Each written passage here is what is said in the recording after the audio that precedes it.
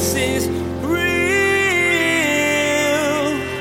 There's power in your name. We find hope when we trust in your ways. We believe that Jesus is real. We want to see everyone take the next step. We want to see people serve the Lord more pronouncedly. We want to see people step into leadership. We want leaders to take the next step in leadership. We believe in multiplication as a core value. If you're here today and you're like, okay, I am in my easy chair with Jesus, I'm that guy. If you got your recliner back, I just took this thing and I just jammed the lever forward. You're falling out the chair. There's no easy chair in the kingdom. When you were saved, you may have thought to yourself that you're all set now. Pastor Daniel gives us a vivid picture of chilling in an easy chair when it comes to Jesus. It reminds us that there's no easy chair in the kingdom of heaven. If you feel like you're all set and can coast along until heaven, let Pastor Daniel flip that lever and get you moving today. What's your next step when it comes to growing in the kingdom of God? Now here's Pastor Daniel as he continues his message, Jesus is Worthy. We respond. Jesus is real. Do so many of us. God is using you all in such profound ways. And we celebrate that as a fellowship. We love seeing God use people in extraordinary ways. I was thinking just this week about my friend Larry, who went home to be with the Lord, 40 years old after a battle with cancer. Heartbreaking. On 3 different occasions, Larry pulled me aside and wanted to talk about his memorial. He just said, look, I just want you to give them the gospel. I want you to tell them about Jesus. They're here, they're there for me. I want it to be about Jesus. And I thought to myself, that's extraordinary. It's extraordinary.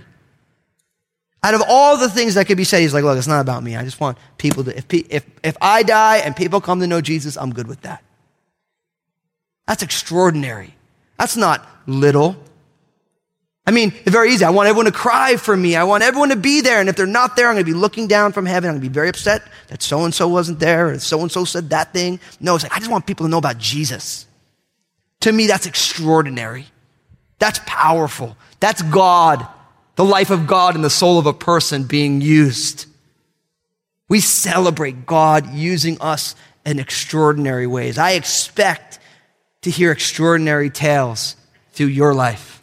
I expect that because we believe in an extraordinary God. We trust him and he likes to use people like us. Next, we always give love even when it hurts. We always give love. You notice that word always is underlined. What does always mean? Always, that's right. We always give love, even when it hurts. This speaks, of course, to our ethics. As Christians and as a church, our ethics is love. And not just, kind of warm and fuzzy feeling love. We appreciate that. But we realize that love is not, ooey gooey, warm and fuzzy all the time. Sometimes love just hurts. Love is a disposition of the heart. It's a position of the will. It just says, look, I'm just going to give love. It doesn't matter how it feels. I'm not going to let my feelings dictate how I treat people because Jesus has something greater for me. Our ethics is an ethic of love. It always is. You guys have heard me say it. You've heard Pastor Bill say it for years. We believe in being radical in love. We are terrorists in love. And I use that phrase. I realize it's provocative. We are jihadists. Our holy war is love. Let's just take that word jihad, let's take it back. Because jihad, maybe in some people's minds, it's bombing people and hurting people. Jesus, he was on a holy war, and that holy war was to usher love into the world. And he did it through his own sacrifice. So I don't mind. I'm a jihadist in love. I'm going to love everybody, even when it hurts. I'm not going to let myself off the hook when it's hard to love. Because Jesus did not let himself off the hook, knowing what his love and God's love would do for you and I. Listen to John chapter 15, verses 12 and 13. This is my commandment, that you love one another as I have loved you. Greater love has no one than this, than to lay down one's life for his friends. Wow. Jesus said, look, my commandment, you love other people the way I've loved you. And you might say, well, how have you loved me, Lord? Greater love is no one than this, than to lay down his life for his friends. That's why I wrote down, we will always give love even when it hurts. I've never been crucified. I can't even imagine. Separate out the spiritual dimension for Jesus of on that cross, experiencing hell on earth as his Father turned away from him.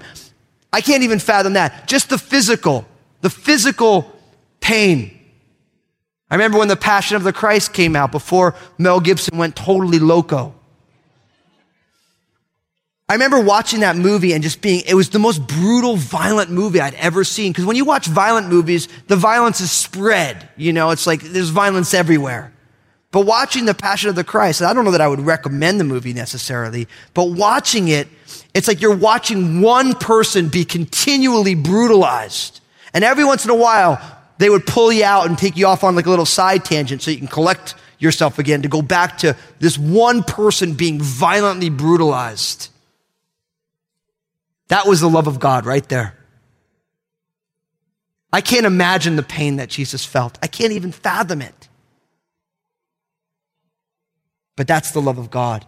That's the lengths that God's love will go.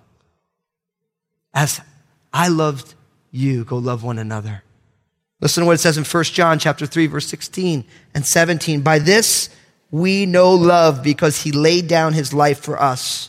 And we also ought to lay down our lives for the brethren. But whoever has this world's goods and sees his brother in need and shuts up his heart from him, how does the love of God abide in him?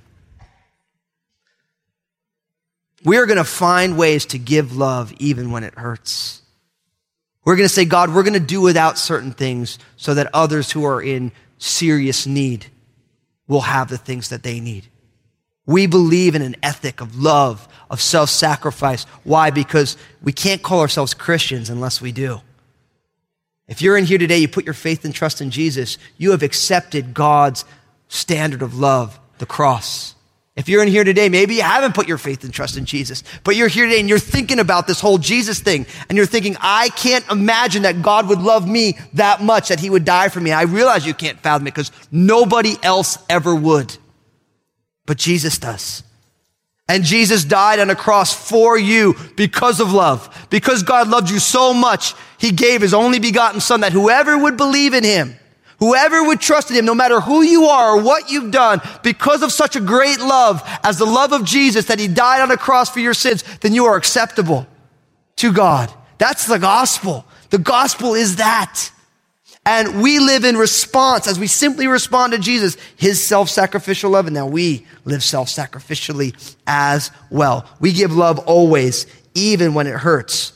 Notice next, we are passionate about seeing people take the next steps.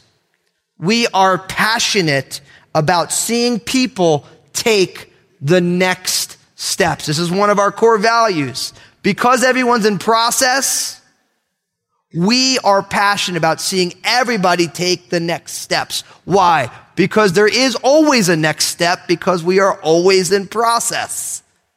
There's always the next place to get to in our journey of faith.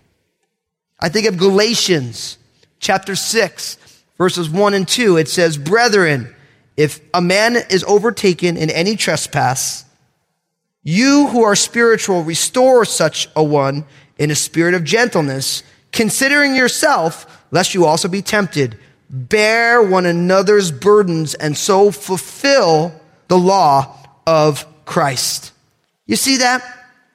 If somebody is overtaken in a trespass, if someone stumbles, we need to restore them. For each one of us, there's the next step God has us at. Because we're in process. We're growing. So wherever you are today, guess what? Praise God. You're not what you used to be, but God wants you to take that next step. And so we want to see everyone take the next step. We want to see people serve the Lord more pronouncedly. We want to see people step into leadership. We want leaders to take the next step in leadership. We believe in multiplication as a core value. If you're here today and you're like, okay, I am in my easy chair with Jesus, I'm that guy. If you got your recliner back, I just took this thing and I just jammed the lever forward. You're falling out the chair. There's no easy chair in the kingdom. We are saved, and that's the easy chair. And because Jesus isn't back yet, we have to keep going forward. So wherever, I want you to even write down what your next step is. What the next thing God has for you is. That next baby step in the journey of faith. Maybe it's stepping out and serving. Maybe it's taking a mission trip. Maybe it's doing a mission trip to your family members. Maybe it's using your Facebook for a place to do evangelism. Whatever it is, take the next step. And we are here as a church passionately wanting to help you take the next step. To do the next thing, to grow in your faith, to do the next thing that God has for you. Now, after that, notice what it says. We will use whatever means necessary to help people meet Jesus. We will use whatever means necessary to help people meet Jesus. This speaks to us about our methodology and evangelism. Our methodology. What means will we use to help people meet Jesus? Whatever means necessary. Except for sin. We won't sin to help people meet Jesus, but we'll use everything else. We believe in a flexible methodology. We'll use the internet. We'll use good old-fashioned door-to-door evangelism. We'll use pulpit evangelism. We will use relational evangelism. We will use mailing cards. You name it, we'll do it. We believe in being totally flexible. We don't think one is more spiritual than the other. The only thing that's truly spiritual is seeing someone come to meet with Jesus. So if we do something, imagine this, we do something like, I don't understand what they're doing. You might want to say they're using whatever means necessary to try and help people meet Jesus. We do not think one is more better or godly. Whatever we can use to see people meet Jesus, we're going to do that. And now notice, we want people to meet with Jesus. We believe in evangelism. We believe that the purpose of the kingdom of God happens where God is king. And although God is the King of Kings and the Lord of Lords, the kingdom happens when God is the king over someone's life. And that can only happen when someone puts their faith and trust in Jesus. So I want to thank you. For those of you who are here every week, week in and week out, I want to thank you. And the reason I want to thank you is because every single week you take 5-10 minutes of your time and you, even though you believe in Jesus, you hear me give an altar call and you wait and you pray. And I realize that every single week, it's like we're doing it. If you're here today, you never put your faith and trust in Jesus, I'm going to give you an opportunity to do that today. And as a family of faith, we are willing to give up 5 or 10 minutes of our time and ask God's blessing on your life. Because even though people in here, they've already put their faith and trust in Jesus, they want to see more people put their faith and trust in Jesus. As the body's been so flexible to say, look, yeah, it's going to take 10 minutes at the end of every service, and there's going to be an opportunity. Don't get me wrong, I know your stomach starts growling and you got places to go. But really, is it really worth it to jump out of there and get your stomach filled and miss out watching people take their first steps, baby steps with Jesus? So we're always going to do that. Now listen, there's some of you who've been around church a long time where all of a sudden it's like, well, why do you give people an opportunity to receive Jesus? And where is that in the Bible? And where is the sinner's prayer in the Bible? Now, I want to explain this to you for a second. And I think this is important. The church gets very self-conscious overall. They start looking at themselves, saying, why do we do this? Why do we do that? I was reading a book, a great book by a great author, a guy I respect. He was going on and on and on about how asking people to make a decision for Christ makes no sense. And he was saying, listen, a year later, 30% of the people who make a decision for Christ aren't walking with Jesus a year later. So don't make people make a decision for Christ. I wish I could just talk with them, because you know what I said? When I'm reading this, I'm like, well, what percentage of people who don't make a decision for Christ are walking with him a year later? Does anyone know what percentage of people who don't make a decision for Christ are walking with Jesus a year later? 0. I'll take the 30%. Listen, being a disciple begins with a decision. It begins with it. And so we're unashamed to say, look, we want you to make a decision because that begins the process. Because if you don't make a decision, you're not a disciple. And you will not be a disciple until you make a decision. So we want to preach the gospel and we want to give people an opportunity to make a decision to start to be a disciple. That's why we do it. We realize it takes a little extra time and we thank you for your graciousness with it. But man, we are passionate about this. We'll use whatever means necessary to see people come to know Jesus. That's what being a disciple means. It means connecting people to Jesus. Matthew 28, 18 to 20. Jesus said, go therefore and make disciples of all nations, baptizing them in the name of the Father and of the Son and of the Holy Spirit, teaching them to observe all things that I command you. Make disciples. Being a disciple begins with a decision. Next, we are committed to making the world a better place. We are committed to making the world a better place. Now, I talked about this last week in the Jesus is on mission, we respond message. This speaks of compassion and renewal. Now listen, we do not worship the world that we live in, but we are also not escapists either. See, the church ends up on two polar opposites. Remember last week I said reject false dichotomies? They say either you value the creation and you value the world, or you just want to get the rapture over and get out of here. And it's like you have these two options. I think both options are totally wrong. We don't worship this world, but we realize that we were created to be stewards of this world. Listen to Genesis chapter 1, verses 26 to 28, 6th day of creation. Then God said, let us make man in our image, according to our likeness. Let them have dominion over the fish of the sea, over the birds of the air, over the cattle, over all the earth, and over every creeping thing that creeps on the earth. So God created man in his own image. In the image of God, he created him. Male and female, he created them. Then God blessed them and said to them, be fruitful and multiply, fill the earth and subdue it. Have dominion over the fish of the sea, over the birds of the air, and over every living thing that moves on the earth. God created humanity to be his steward of his creation. We are meant to subdue it, have dominion over it. And we know from Jesus that our dominion is a servant leadership dominion. Jesus isn't our Lord and he does whatever he wants with us. He's building us up. So we value this creation. We value making the world a better place, but we don't worship this life. But we're also not looking to get out of here either, because you know what? That mails in the life that God has ordained for us. We can't wait to be in heaven, but until we're there, we got work to do here. We're going to be like the Apostle Paul. For me to live as Christ and to die as gain. So if you're here now, don't worry about dying being gain. For you to live as Christ. We're going to make this world a better place. We're going to feed the hungry. We're going to clothe the naked. We're going to get clean water to people who need it. Why? Because of compassion. If we were hungry, naked, or wanting clean water, we'd hope someone who had the means would help us.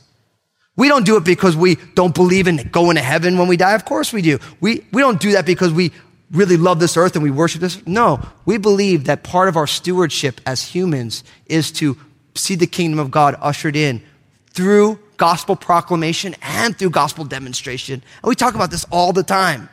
We're committed to this. We want to see the world a better place. We want to see our community and our world transformed. And we have, as a large church, we have large responsibility before the Lord for this community, for this globe. As individuals, we have a responsibility to the Lord. To whom much has been given, what? Much is required. And we're going to grab hold. We're committed to making the world a better place. We want to see Clark County totally changed. We want to see Portland metro area totally changed. And we want to see the ends of the earth totally changed. While Jesus is still away, we got work to do. When he comes back, then we'll just be rejoicing with him. And we'll hear, well done, good and faithful servant. But we're not trying to get out of here too quick. And we're not trying to pretend like this is our eternal abode either. We have that tension, that sweet spot in between the two. Finally, my last one of these.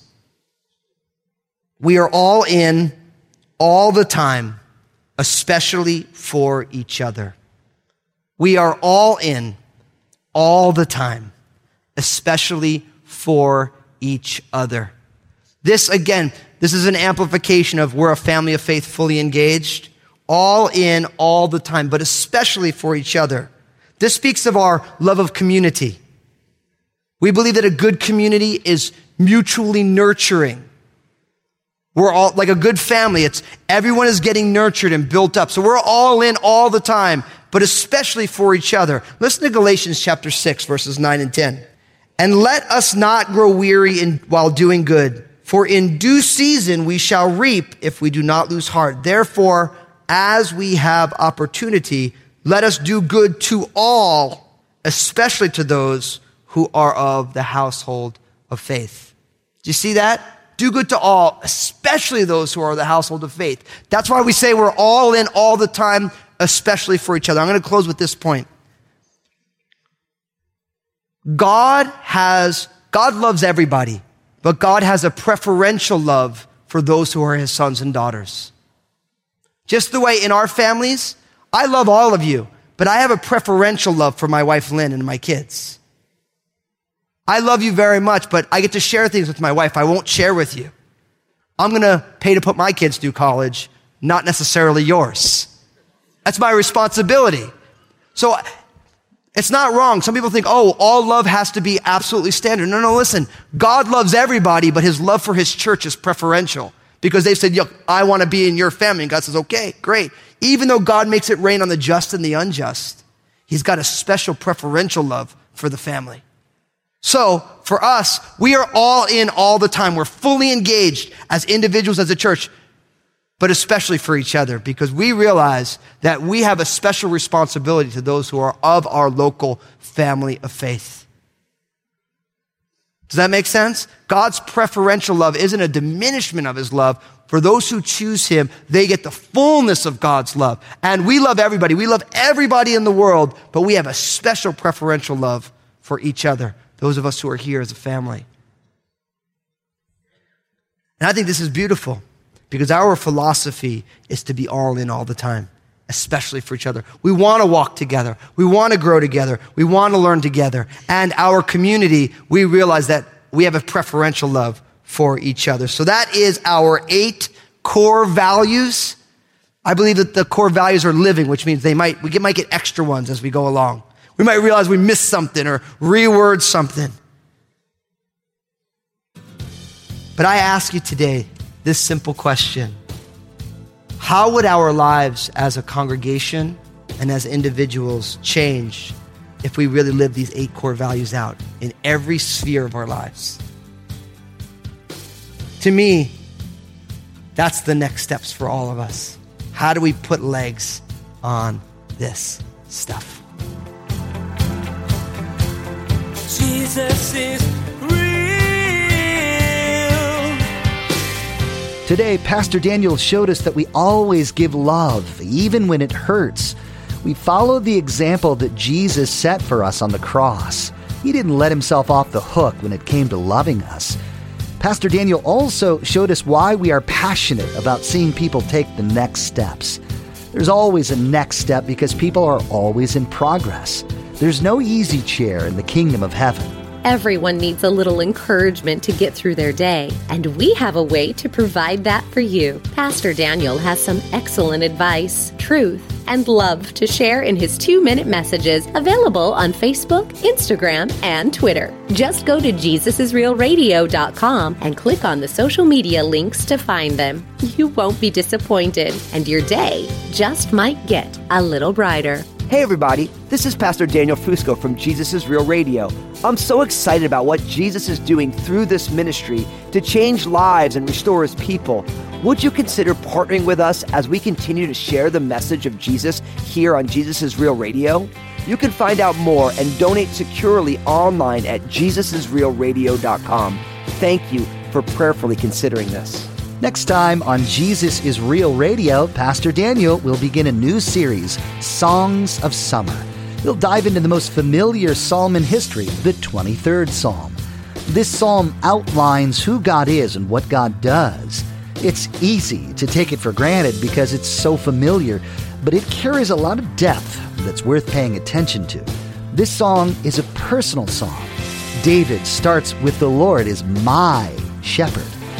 You've been listening to Jesus is Real Radio with Pastor Daniel Fusco of Crossroads Community Church. Pastor Daniel will continue teaching through this series called Songs of Summer. Until then, may God bless.